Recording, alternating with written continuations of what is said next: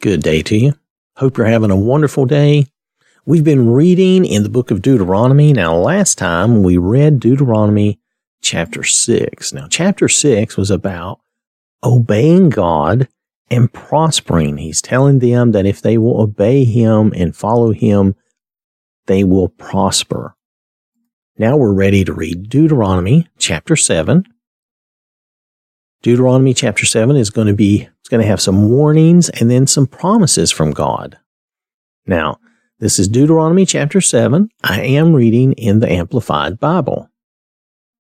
When the Lord your God brings you into the land which you are entering to possess and has cleared away many nations before you, the Hittite and the Girgashite and the Amorite and the Canaanite and the Perizzite and the Hivite and the Jebusite, 7 nations greater and mightier than you. And when the Lord your God gives them over to you and you defeat them, then you shall utterly destroy them. You shall not make a covenant treaty with them, nor show mercy and compassion to them. You shall not intermarry with them. You shall not give your daughter to his son, nor shall you take his daughter for your son. For they will turn your sons away from following me to serve other gods. Then the anger of the Lord will be kindled and burn against you, and he will quickly destroy you. But this is how you shall deal with them. You shall tear down their altars and smash to pieces their sacred pillars, and cut down their Asherim, symbols of the goddess Asherah. That's Asherah, I believe. And burn their carved or sculpted images in the fire. For you are a holy people, set apart to the Lord your God. The Lord your God has chosen you out of all the peoples on the face of the earth to be a people for his own possession, that is, his very special treasure. The Lord did not love you and choose you because you were greater in number than any of the other peoples, for you were the fewest of all peoples. But because the Lord loves you and is keeping the oath which he swore to your fathers, the Lord has brought you out with a mighty hand and bought you from the house of slavery, from the hand of Pharaoh, king of Egypt. Therefore, know without any doubt and understand that the Lord your God, he is God, the faithful God, who is keeping his covenant and his steadfast loving kindness to 1,000 generations with those who love him and keep his commandments, but repays those who hate him to their faces by destroying them. He will not hesitate with him who hates him. He will repay him to his face. Therefore, you shall keep, follow, obey the commandment and the statutes and judgments, precepts, which I am commanding you today. Here again, this is a bit of an extension from chapter 6, warning them to make sure that they do these things which God is commanding them. Notice he's telling them not to intermingle with these other nations, with these other peoples, because it will corrupt them. It will corrupt them spiritually. They will want to worship other gods and follow other practices.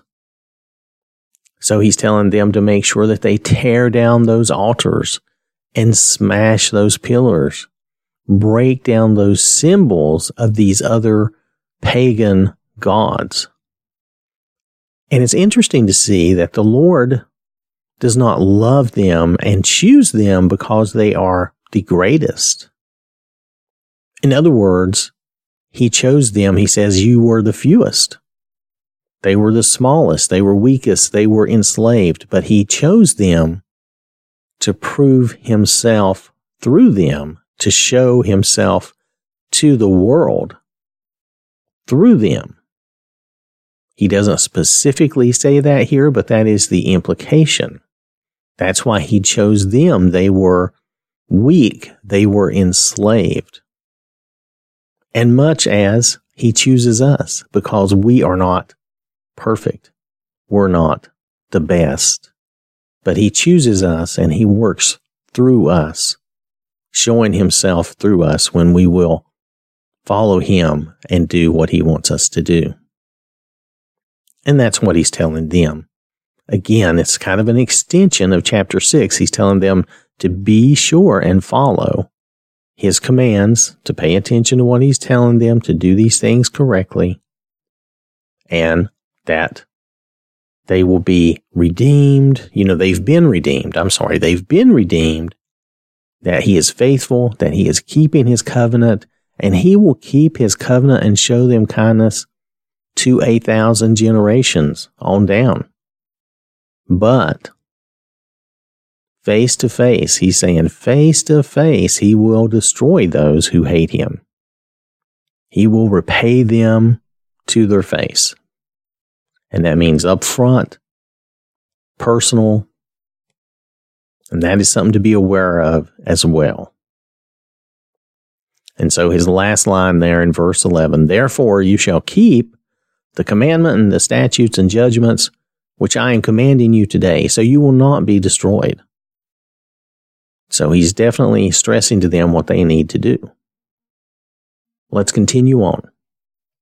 Then it shall come about, because you listen to these judgments and keep and do them, that the Lord your God will keep with you the covenant and the steadfast loving kindness which he swore to your fathers.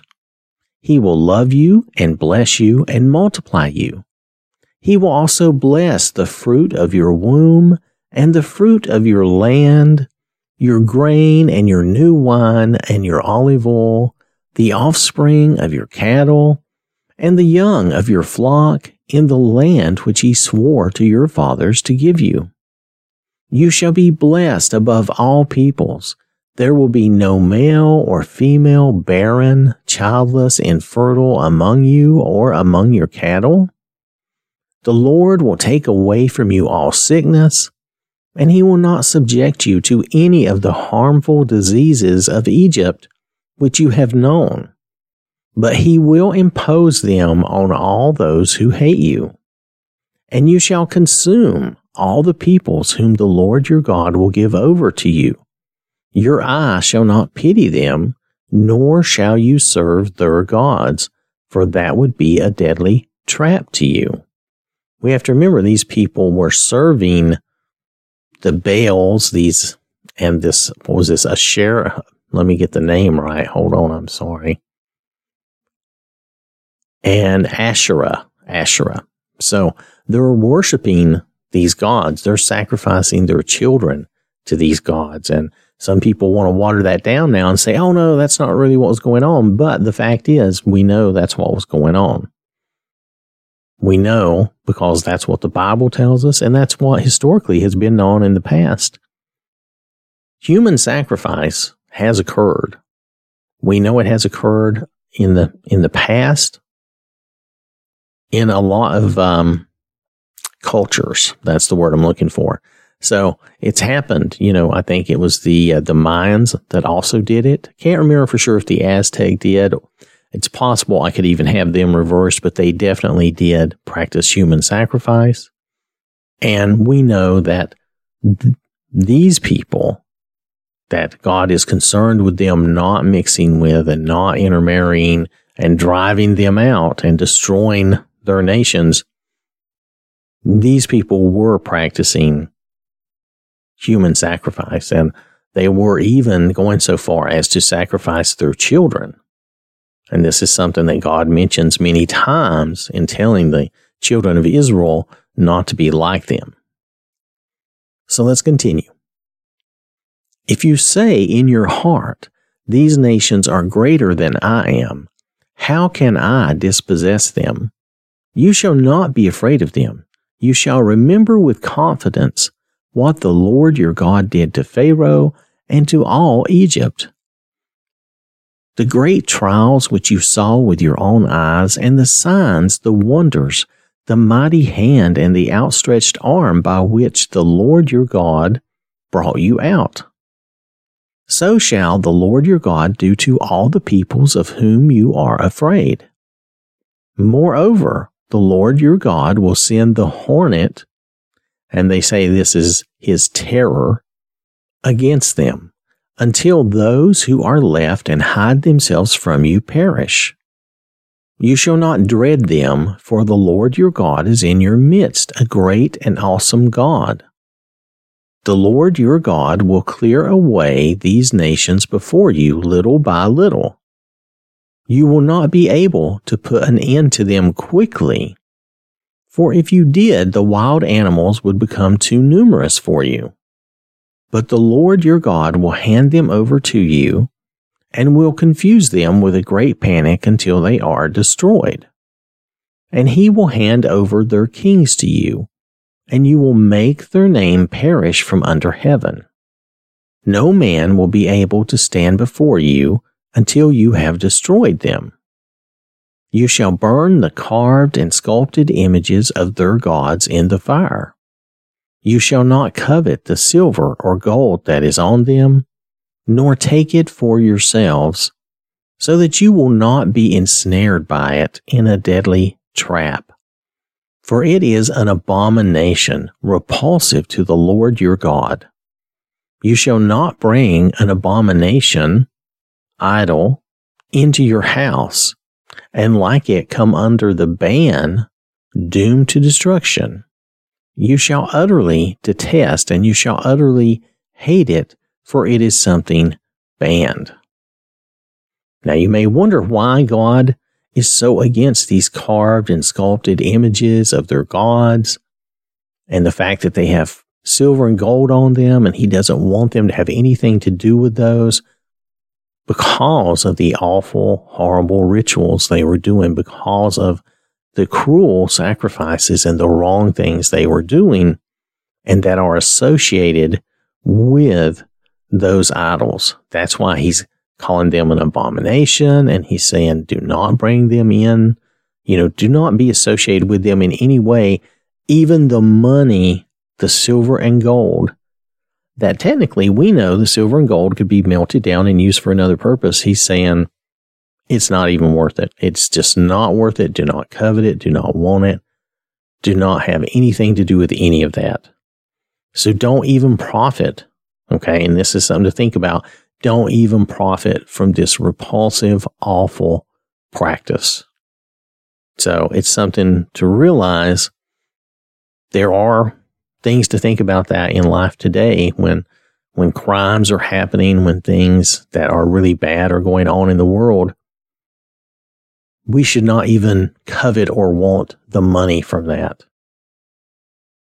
That's how bad it is. Even were we to come into it, we should not want that money or anything associated with those awful acts, whatever they may be. And in this case, they were an abomination to the Lord, so they were pretty horrible. So it's something to think about and remember that none of these things, these evil things, and profit from evil, such as, like I said, silver and gold, remember that's just earthly profit. None of that is worth taking in and having it. It says be ensnared by it, a deadly trap. Don't be entrapped by that desire for that worldly riches. And then being complicit in this abomination, in these repulsive acts. And I think that applies, like I'm saying, back to criminal things and other horrible things that happen in the world. We should not want to profit from any of those things. So that is the end of chapter 7 of Deuteronomy. And so this is warnings from God and promises of God. So it's both. It's good things. He's promising to fight for them, to help give them the land. Notice that he's going to give them the land a little at a time. He's not just going to clear it all at once. If he killed all the people all at once, the land would be overrun by different animals and nature. Nature would reclaim everything because it would take them years to come in and build and take over everything. So he's saying he's going to give it to them a little bit at a time. Plus, if you think about it, they need to come in and kind of build up their confidence and faith in God by following him over time and letting him show them his victory for them and let him win this land out for him. Over time, as we work and go through things and we have success, it builds our confidence. It can build your confidence in God, and it also builds your confidence in yourself. The main thing here is that he wants them to have confidence and belief in him. He's assuring them that he's going to take care of them and do these things. So it's very important for him to build their faith, and that's what a large part of this was. But there was also the practical side that if he just cleared the land of all the people all at once, then there would be a certain amount of animals and nature that would want to fill in that gap until they could come in and actually control all the land. And they're going to need some time to do that anyway. So that's just a normal process. It would take people some time to move into a foreign land and really get control of everything. So that's just from a practical human standpoint. So I want to thank you for listening. Hope you have a wonderful day. May the Lord bless you and keep you safe. And remember, God loves you.